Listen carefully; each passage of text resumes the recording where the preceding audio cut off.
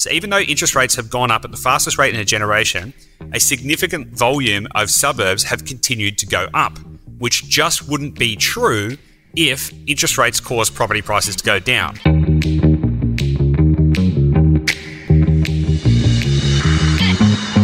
Hello and welcome. You're listening to Dash.Insider, where we help you to become a better property investor. And on today's show, we talk about three trends or three factors which I believe are pointing to another property boom in Australia. Controversial, I know, but hey, bear with me. And if you're interested in working out what that is, what the three factors are, and how you can potentially benefit from these three factors, then this is the episode for you. Make sure you check it out and tune in. But before we get into it, make sure you share this with a friend, family member, or loved one. Hit the subscribe button, leave us a comment, leave us a review, do all that good stuff. My only goal is to empower you with better information so you can become a better investor. And all I ask is that you help us to spread the word and spread the love. So do that. Without any further ado, we'll get stuck right into it. And I'll see you on the inside. Hey guys, welcome back to Dash.Insider, where we help you become a better investor. Gabi, how are you today? Good day, kind sir. I'm wonderful. How are you? I'm well, thank you. I'm well. I'm very excited about today's episode. We're currently recording this as we are overlooking the Californian hills here in Southern California, which is pretty cool. But I am very excited about today's episode because I am excited about today's episode. I think it's a very interesting topic, and what we is asking a question: are we headed for another property boom? Now, that might seem a little like what, because all the media has been talking about, for the last 12, 18 months is a property market crash, which anyone who's been listening to the podcast over that period of time knows that we haven't shared that sentiment because 100% of our clients have seen positive growth continuously through that same period. But there is a storm brewing, I think, and it is a mean storm. And I think that it has some severe ramifications. So I'm excited to dig into that today. You're excited for the storm, are you, Goose? I am excited for the storm. Yeah, I am excited for the storm. So do you know what's going on, Gabi? Where do you want me to go with this? How do you want to tackle this? Do you want me to just rip into it? What do you want to do? Well, I think the reason we kind of wanted to do this one was we get asked these kind of questions all the time, right? Everyone wants to know, guys, you've got all of this data and technology and you've got all these professionals now that can do this for a living and do this really well. What do you think is coming around the corner? And so I think that's largely why, being able to pull this together into an episode to shape like your perspective specifically on what's coming up. So let's rip into it. Okay, totally. Let's do that, because what is more important for investors than looking at what has happened is looking at what is about to happen, I think. If you can see into the future, even just a little bit, you don't even need to have like predictive models and stuff. But if you can then start to look at the direction we're going and start to extrapolate into the future, you can start to make better investing decisions. Now, there's three key factors which I think point to the fact that we are imminently about to have another property boom, which again, I know may seem a little contrarian given the current environment, given, how the media has reported real estate performance over the last, 18 months or so on and so forth. But there's a couple of things that are happening which I think are very interesting. Now, you know me, I'm all across the kind of like the stats and the facts and stuff. So if you want to dig into any of this stuff and pull it apart, then we can kind of talk about it. How does that sound? Cool. So sweet.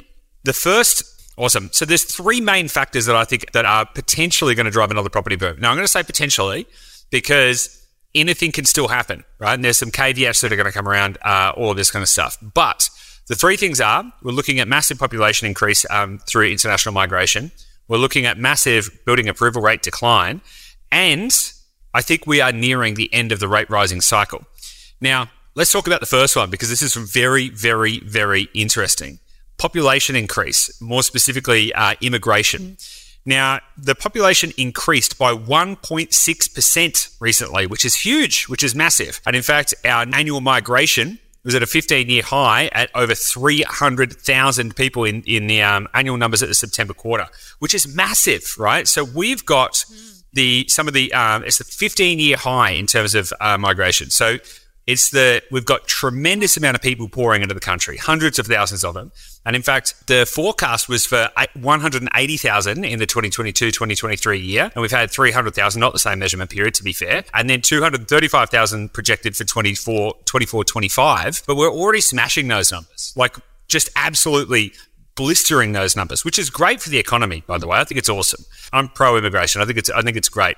However, what that does mean is we've got all these people flooding in left, right, and centre, and there's not many houses getting built. And so it's actually a big question. It's like, where are they going? Like, literally, where are they going? You know, when we very first started Dashdot, I think the stat at the time was that we were roughly 400,000 houses short of what we needed to be able to house everyone in Australia, roughly.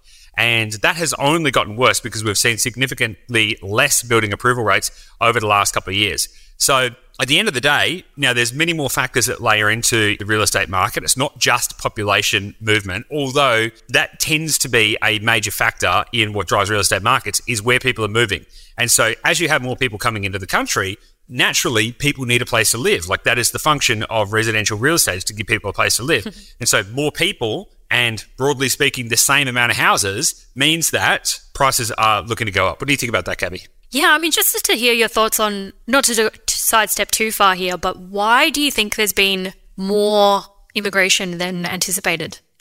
Well, government policy for one. So the government turned around and said, "Hey, we want to drive a ton of immigration because it's better for the economy." You know, during COVID, obviously, students went back home and there was loads of stuff that kept international migration away, and so there was a big push to try and bring that back. Now, the migration that we've seen over the last 12 or 18 months has been a mix of skilled migrants and international students and also family reunions and stuff like that. And so what we're actually really seeing is probably, as much as anything, a bit of a catch-up from the COVID period when we didn't have any of the international migration, but also everything was on pause over that same period of time. And so not only are we getting more students coming back in, but we're also getting a lot of skilled workers coming in, which again, I think is good. I'm pro-immigration. So I think it's a very good thing. But yeah, combination of government policy and borders opening up and opportunity as well. You know, like you really look at Australia economically and also from a lifestyle perspective, it's very hard to find a better country to live in than Australia, all things being equal. You know, and I know we're in the US right now, and if Americans heard me say this, we'd probably get deported or something. But I've got to say, Australia is probably the best country in the world, you know, in terms of quality of living, disposable income, you know, all of these kind of factors. And so it's a very desirable place to be for lots of people around the world. And so when people have the opportunity to emigrate to Australia through their student visa, or whether it be through a skilled migrant visa or something like that, they're like, people will take it up. And so really it comes down to what is the government policy. And the government has said, hey, let's open the floodgates a little bit. Now the floodgates have been well and truly opened, and that's what we're starting to see now is all of these people piling in. Yeah, cool. And I guess like psychographically as well, the last few years, I think there's been a lot of people kind of shifting values of like, you know what, I want to live somewhere that I enjoy living. And I feel like that probably has influenced the immigration as well. Cool. So, totally. Immigration. Yeah, I'll just quickly add on to that as well, because it's not just that. It's also things like, if you look around the world economically right now, you know, inflation is through the roof in the US, it's through the roof in the UK. You know, there's like, most countries around the world are really struggling economically through inflation and rising interest rates. Now, that is happening in Australia too, but nowhere near as bad as the rest of the world. And so from a kind of like economic opportunity standpoint, Australia has one of the best economies in the entire world. And that's been proven time and time again through the last range of different various global crises that have happened. And so it really is a safe haven for people looking for economic security. Yeah, cool. Sweet. So with immigration, we're saying more people, but the same amount of houses, so prices, you know, inevitably most likely to go up, right? Yeah, pretty much, right? But here's the other side of things as well. Building approval rates are on the decline, which is the second point, right? So building approval rates fell by 27.6% in January. That was a 1 month decline. That's seasonally adjusted, right? So 27.6% down, which is the single greatest decline in building approval rates since I think they started recording building approval rates back in 1980. So, and it's also, we're at the lowest total approvals since mid-2012. So there's about 12,000 building approvals in January, you know, which is about the lowest since like roughly mid-2012, which is about half, just for context, is about half of what the building approval rate was in March 2021. Now, basically, what has happened since March 2021 is we've seen a consistent decline in building approval rates, and that is coming from a range of different factors. So a lot of builders, developers have been going going bust. That's not obviously a good thing, but that's the facts. And they've been going bust because of a couple of reasons. Interest rates have been going up, which means that, a lot of developments and off the plan, like people that were building and were planning to finance to build haven't been able to get the finance to be able to settle on the builds, which has been putting the pressure back on the developers and stuff like that. And then also supply chain constraints. And so we have things like it's like the cost of building a house like doubled or something in the last couple of years. And so the capability for people to actually build houses has fallen off, and the actual companies that do it have fallen off as well. And so you've got less companies building houses and less people. So it's fallen off a cliff. Now, it was already at crisis levels. We look at things like, the vacancy rate, around the country is at record lows. It's been at record lows for bloody years now. It's ridiculous. We have a genuine rental crisis. We have a genuine housing affordability crisis. Now, it sounds weird saying that people who help people to invest and stuff like that. But what people don't realize is investors actually help the rental crisis because they bring more rental stock back onto the market. And so if we actually want to help the rental crisis, we actually need to get more people investing. But the thing is, you've got to change one side of the equation. There needs to be more houses. At the end of the day, there's only a finite supply. So if let's say we split up the country and we said, all right, 50% of the houses are going to be rentals, well, then that is going to drive, which is less than what it is right now. I think it's roughly about 30% rentals or something like that. But if we then did that and shifted the balance, what that would do is if you had the same amount of people who wanted to buy, broadly speaking, then that would drive more price pressure. And so you've got this seesaw effect, which can only be resolved if you add more stock into the market. And so when we see things like building approval rates declining, like tremendously declining, and at the lowest levels in like 10 years, or just over 10 years, and at the single largest monthly declines since they started keeping records, this is not a good sign. This is not a good sign for people who want to get into the market. It does point to the fact that we are going to see much more deeper rental crisis and accelerating prices, which again, if you're trying to buy a home, it could be a bad thing. If you're an investor getting into the market, that could be a very, very good thing. And again, investors actually have a role to play here in actually solving the rental crisis. And so when we look at these things, we can see that not only do we have hundreds of thousands of people coming into the country, which is massive, right? A 1.6% increase in population. We're up to just over 26 million now in Australia, which is big, right? And so we've got over 26 million people. We had 300,000 people migrated into Australia. That was up to September 22, and I think that's going to continue on that trend over the next 12 months. We've got record low building approval rates, and so what that means is we have more people and less houses. That is not a recipe for solving any of these things. And now, once you push those things together, the only natural outcome is that prices and rents are going to continue to accelerate. And so I think this is kind of like the two major things that are pointing to a systemic, underlying, structural positioning of upward mobility for prices and rents. And so even though consumer sentiment is still quite low at the moment, it hasn't really actually changed much over the last few months. Consumer sentiment is still sitting at pretty much near record lows, which is understandable. Inflation's still high and interest rates have been going up and all of that kind of stuff. But take that out of the picture, we actually have this kind of like structural upheaval that's pointing to the fact that rents and property prices are only going to go up, which is huge, because if you can zoom out and look at that macro, you can actually start to then position yourself to maximize that opportunity as an investor. Yeah, what do you think is the macro solve for that situation? I mean, obviously, if you're a property investor and you own assets, it's a good time to be holding an asset. But macro, like fast forward a few years, we're continuing to get increased immigration. We're continuing to have undersupply in terms of new homes built. Like, what do you think the solve is there? The only solve is more houses. That's the only solve. And so, like, at the current rates, and this is not a new thing, remember, this is like this trend in undersupply of houses in Australia it's been going on for years and years and years and years. Our population has been outstripping our building approval rates for a very, very long time. And so what we're actually pointing to is a systemic kind of failure in our capability to keep up. Now, it's not as simple as just go build more houses. I mean, it kind of is, right? But you've also got to consider how much arable land gets carved up and distributed by local governments for developments. Like, things have to change. And all you need to do is look at a place like Singapore or a place like Hong Kong to see what happens when you have constrained supply and increasing population. Those two places have got constrained supply, and they've got some of the most expensive real estate in the world. I think Hong Kong actually does have the most expensive real estate in the world. And the reason for that is they're geographically constrained, and population has continued to increase, which has caused property prices to just balloon and get out of control. Now, it might seem a bit weird given the size of Australia, that effectively that similar kind of situation can take place. But that is effectively what is happening.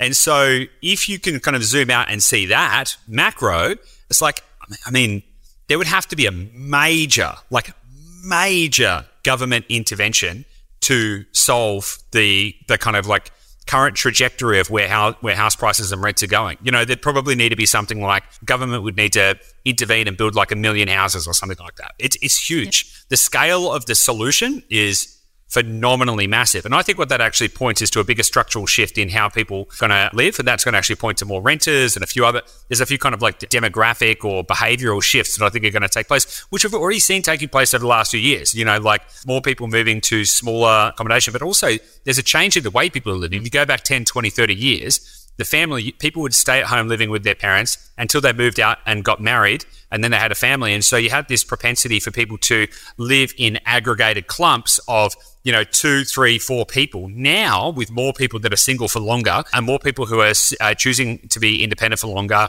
and people waiting longer to have kids or choosing not to have kids, which is another different topic altogether, you're seeing that there is more dwellings required for the same amount of people because, there's less density per household. And so that's putting additional pressure on the real estate market as well. Yeah, it's super interesting at a macro level, isn't it? Yeah, it's super interesting at the macro level. And if you can understanding how to duck and weave is super important, right? And we've talked about that before. When the environment changes, change your approach, change your mindset, work with the situation. But also you've got to look at these things like on a longer timescale and a bigger picture timescale.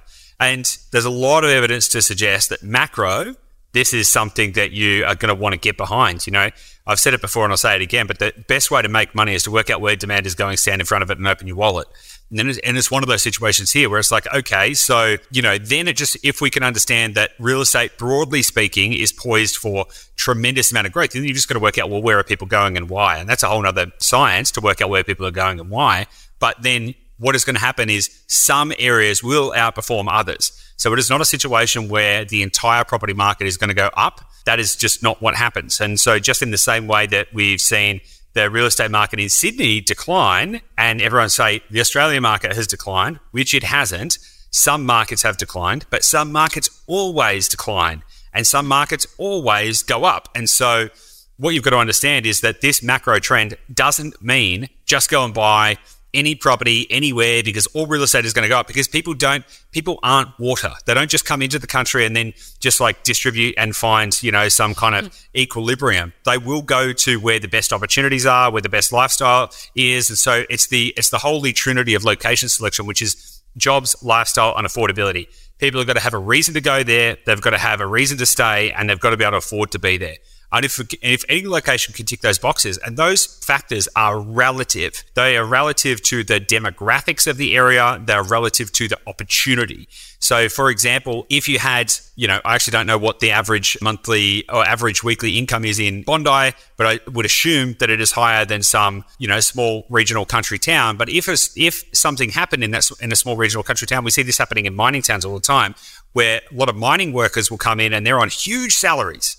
Right? Massive salaries. And so what happens in these mining towns is that the prices balloon up to meet the affordability capabilities of the wages in the area.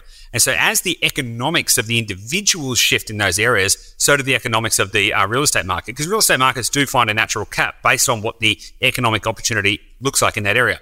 So if you've got new opportunities coming into a location, which are going to drive jobs growth and potentially wage growth or new economic kind of levels and layers within that market, then you'll see price growth to meet that, which is a very interesting thing as well. Cool. Think about that. On the affordability track there, let's talk about interest rates. Yes, love them. So we've talked about the fact that interest rates don't affect the aren't. Love them. Let me rephrase that. Yeah, big fan.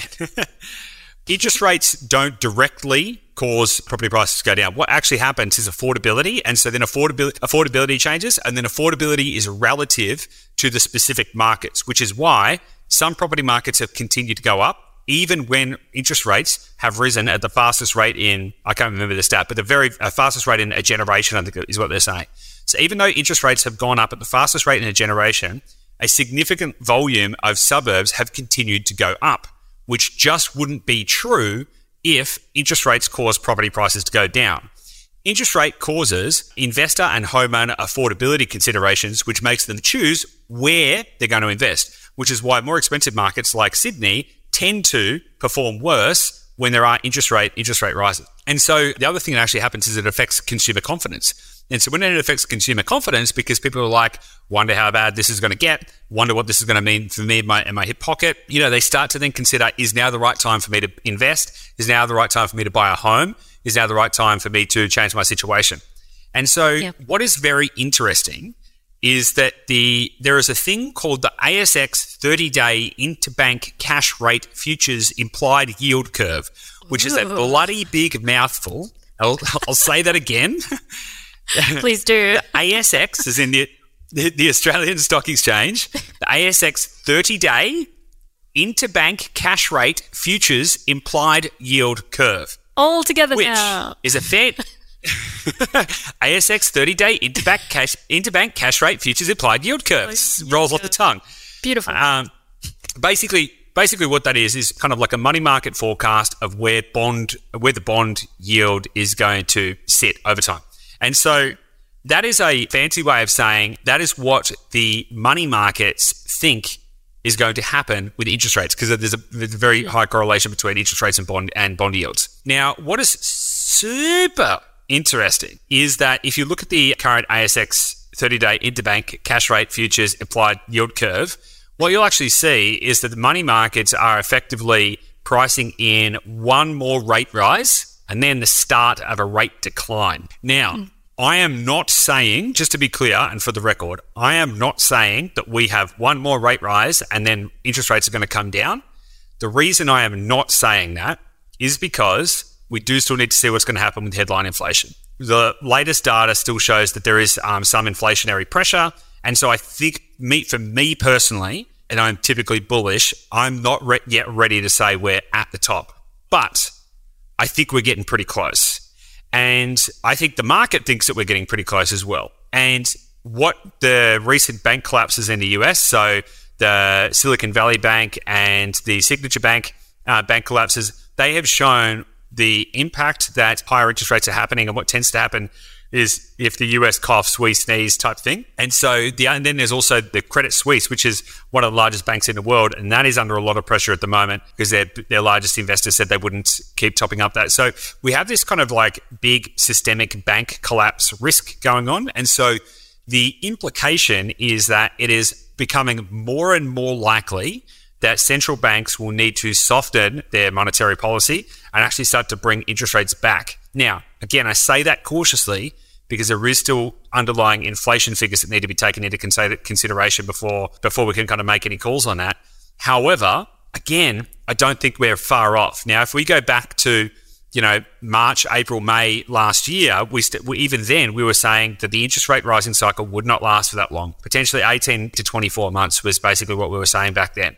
Now, we're kind of, broadly speaking, coming up to the 12-month mark, so there might still be a little bit of time to go. But I really think that we are starting to get close to it. And what I expect is going to happen is even if all that happens is interest rates stop going up, that is going to change the psychology of investors and homeowners because they're going to have more certainty around the future. They're going to feel more comfortable to enter into the market. Now, there are a lot of people sitting on the sidelines right now.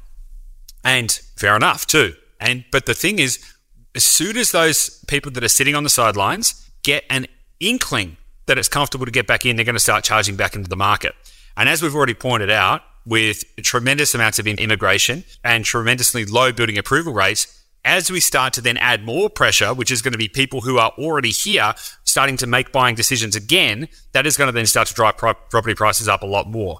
And so what I actually think is going to happen is a tsunami, so to speak, of activity in the property market. And I just, it's almost a little bit startling, a little bit daunting. It's like, holy smokes. Like when you actually start to weigh up what the opportunity is, if interest rates start to come down, or when interest rates start to come down, should I say, when interest rates start to come down, can you just imagine the velocity with which property prices and rents are going to start shooting up?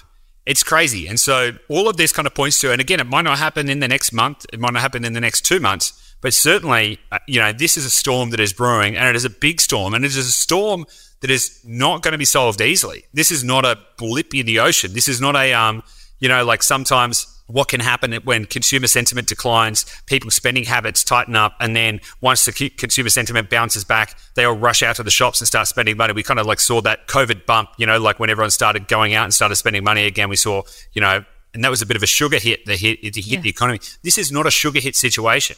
This is not one of these things where people are going to get excited and there's going to be some pent up kind of like excitement, and we're going to see a quick flurry of like a 6-month little spurt in. This is like major systemic stuff, and so I think that we are on the precipice of a rocket ship, so to speak. That is my point of view, and I'm prepared to kind of back that. I just can't see an outcome that would make that not true, barring some kind of further black swan event. But even then, all that would need to happen would to get to the other side of the black swan event and it take off again, because the systemic issue is so large. Like, let's just play through a scenario. Let's say COVID hit again or something. I don't know. Let's just say something caused the entire economy to shut down for 12 months for some reason. As soon as the economy got turned back on again, we'd still have the same freaking problem. Like, the problem isn't going away. It's not getting any smaller. It's not a timing issue. And so the structural nature of it points to the fact that there is really only one direction the property prices are going to go macro. You still do need to pick the right location, but it's huge, I think. What do you think about all this? Yeah, it's interesting because I think any of those 3 points, like increased immigration, decreased building approvals, and the flattening of the interest rate rises, right? Any 3 of those playing into a situation, you're going to anticipate price rises. And so I think having the 3 of them simultaneously on the boil is really interesting. Yeah, it's super interesting. And I think that, you run the risk sometimes of being, certainly, like, I run the risk sometimes of people thinking that I'm just unnecessarily bullish. Yep. Because I'm frequently saying that property prices are going to go up. The thing is, I'm not out here to be a bull. Like, I'm out here to try and help people make informed, intelligent property decisions. Mm-hmm. And if the situation was that there was some major structural shift happening that was going to, let's say we had a huge oversupply. Let's say building approvals were like outstripping the population and there were continuing to be more building approvals. I'd be sitting there saying, whoa, like, hang on a second, we need to think about this. And we've seen that map out in a few places like Brisbane got oversupply with apartments and stuff. So you sort of see it map out and you stay away. But this isn't one of those situations. And I think that where people need to kind of wake up is what this kind of really, people kind of think that the real estate market kind of goes up and crashes and does all this kind of stuff. But there's just, the tailwinds are just too strong. And I think that people really need to kind of wake up to what that opportunity looks like and start to see through the noise. The good thing is, if you're not ready to get in now, we're talking about a major structural thing. So this isn't like a quick get in now because the only opportunity is going to be in the next month. Now, don't get me wrong, when everybody else starts racing back into the market, it is going to be a red ocean and you are going to be fighting everybody else. But the fact of the matter is, at the same time, we're talking about a generational trend here. This is not something that's going to be over in the blip of an eye. This is something that is going to be, a hallmark, in my opinion, of Australian real estate for the next, I don't even know how long, but long time. And so if you're sitting there going, oh my God, I'm getting anxious, am I going to miss out? So work within the constraints of your own personal situation. Work within the constraints. Now, I would suggest that it is a very good time to get into real estate if you're in a position to do it. If you're in a position to do it and you're not doing it, I'd suggest that you're making a mistake. If you're not in a position to do it, that is okay. Don't worry, because the opportunity is not going to go away anytime soon, right? Unless there's some major thing like a world war or something like that, which would fundamentally change the dynamics of the situation. But aside from that, I think we're looking at a huge trend as we move forward. Do you think this is useful for people, Gabby? Yeah, it is. I'm just thinking through like what should people do with this information? Like you're saying, the opportunity is coming up. If someone's on the fence right now, they've been on the sidelines waiting. Should they, if they have the opportunity to get in now versus maybe wait, save a little more, get in say 6 months' time? So here's my direct opinion. If you are able to buy real estate right now, you should buy real estate right now. The reason I say that is because it takes time. Like, it takes time to find the right property. And just when I say get into real estate, by the way, and go buy real estate, I do not mean just go buy anything anywhere, just randomly pick something and just go buy a house. No, you've got to do it strategically. You've got to make sure you're buying the right property in the right place at the right time. And so, obviously people listening to this podcast know that that's what we do and that's how we help people. And if you want help, great, just go to the website dashdot.com.au. This is not meant to be a sales pitch, right? This is just facts. And so if you are able to get in right now, I would suggest that now is the freaking best time to get in, because what is going to happen is you've got literally hundreds of thousands of people sitting on the fence thinking about buying. And as soon as interest rates start to tip off and come down a little bit, they're all going to jump off the fence and rush into it. And when that happens, you're going to have increased competition and you're going to have prices that are going up. Now, if you buy now, when prices go up, you're capturing all the gains, right? And so you're actually going to be significantly further ahead. And you mentioned now, like, should people save more? The fact of the matter is you're not going to save faster than leveraged real estate anyway. Like, it's unlikely unless you're in a very highly liquid kind of position. And so, if you have the choice between buying a $350,000 property today or a $400,000 property in, 8 months' time, I'd say go buy this $350,000 property today, because you're going to be in market, right? And you're going to start getting the benefits of that. Now, it's all going to come down to your capability to borrow and stuff as well. And so the first step is to actually go speak to your broker, go speak to someone and say, hey, can I do this? Well, like, what are my options? And then work out whether you're in a position to get going. It's not just about whether you have, savings or anything like that. It's about, do you have actually the capability to get the party started, so to speak? And if so, then I would, genuinely suggest that as long as you are strategically buying the right property in the right place at the right time, because not all markets will go up. Just want to reiterate that. Now, a lot of people have, it's super important, right? Because what happened at the start of COVID, and people have very short memories, right? What happened at the start of COVID is that, broadly speaking, we had an everywhere boom. Something like 90% of suburbs went up. And so what I think may happen is that people think, when the real estate market goes up, it all goes up, and when the real estate market goes down, it all goes down, because we had an everywhere boom, and then we have the media saying we have an everywhere bust, which is just not true. What we've actually seen is a return to normality, where a percentage of the real estate market goes up and a percentage goes down, and a percentage, broadly speaking, stays about the same. And so what is more important right now is to get that positioning correct, to make sure you're buying the right property in the right place at the right time. And if you can do that, then absolutely, it's a freaking awesome time to buy. Now, if you're not in a position to get started, just know that you have not missed out. And I would suggest do everything you can to get ready as soon as you can to be able to participate. Wealth creation is one of the best things that you can do for your family and your community. As we build wealth as a society, we actually get to spread more abundance and have a greater impact. And there's huge benefits to you being that person in your community and in your family. And there's no greater wealth accumulation asset for the vast majority of people than real estate. And so, I would suggest that take this as an opportunity, as a bit of a sign to go, okay, cool, hurry up, get stuck into it, because, it is going to move pretty quickly once it starts moving. Cool. Awesome. What do you think about this, Gabby? Any other thoughts that do you think we should share with people? I think maybe just one other situational, because it's a little bit niche, but I think some people listening to this will be thinking it through. It's like we've covered a bit about if you're on the sidelines thinking about getting in, what should you do?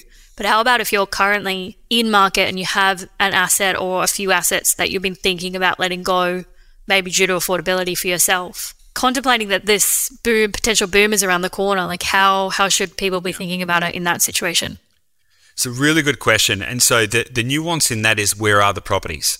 Yeah. Right? So as we've just spent time labouring the point around the locations, just because there is going to be upward pressure on prices doesn't mean it's going to be upward pressure everywhere. So firstly, it comes down to where are the properties and why are you selling? Now, one thing, and this is not financial advice, some people are concerned because interest rates have gone up, their properties have become cash flow negative, and they don't know what to do about it. Now, on a recent episode, I spoke with Jason. In fact, has it come out yet? I'm not sure. Anyway, there's an episode coming up where I talk with Jason about how to optimize your portfolio to maximize cash flow. But, let's just say you can't do any of those things that we talk about in that episode. There's a consideration that some people are squeezed and they're like, I can't afford to hold these properties anymore. there could still be an opportunity for you to refinance some equity out of those properties and put that equity in offsets, and that's going to create a buffer for your mortgage repayments to be put to draw down from. That can actually give you a bit of a buffer. Again, not financial advice. Go speak to a specialist. I'm absolutely not, don't take any of that as advice. I'm just suggesting it is a pathway that some people can use in some situations, sometimes, in order to create a buffer. Now, the important thing to remember, though, is that this is all going to pass, and all of the decisions we make layer up to create the life that we want. And so sometimes it's a consideration around what are you prepared to sacrifice. Sometimes you're already sacrificing everything you can, and you've got to make those hard calls. Now, if you are in the right place, then I would suggest hang on to it, right? Because the upside is going to be worth more than the short-term pain. But there is a consideration around, around the location piece to be able to make that an astute decision. Broadly speaking, though, let's say you have bought a property in a location which has seen property price decline, right? Let's say you're actually in a location where interest rates have gone up and rents haven't, interest rates have gone up, and so the mortgage has gone up and the property price has gone down, and you're maybe sitting there going, shit, prices have gone down and interest rates have gone up, and oh my God, everything's red, I hate this and I want to get out. I would probably suggest that now is not the time to do it. There was a time to exit, but that time has probably passed. And so my advice would be, if you can, hang on, because those locations which have gone down are likely to kind of come back up again over the next few years. And so, again, it's not talking about buying the dip in, but it's like some places have seen price pressure because of interest rates and affordability. And so what you probably see is you'll see some elasticity back in those markets, which are going to bring prices back up a bit again. And so I think it comes down to kind of a situational analysis around where the properties are and what makes sense. And again, everyone's personal situation is unique, and therefore everyone's investing, advice should be unique and all of that kind of stuff too. And so I suggest make sure that you're speaking with a finance professional to get advice on what to do about your personal finances. And then if you're in a position to invest, then cool, let's have that conversation. Is that useful? Yeah, super useful. Yeah, it's going to help. I mean, it's helpful to get, obviously, someone like your perspective on the market for a lot of people who aren't having these conversations every day, watching the data and that kind of thing. So it's helpful. Yeah, it's super interesting. And it's like, you see these kind of global mega trends and stuff as well. And I see that this is one of those, not global, but, a national mega trend. And it's like, if people can kind of get their head around it, I think there's a huge opportunity for people to build wealth. But I think that's about it.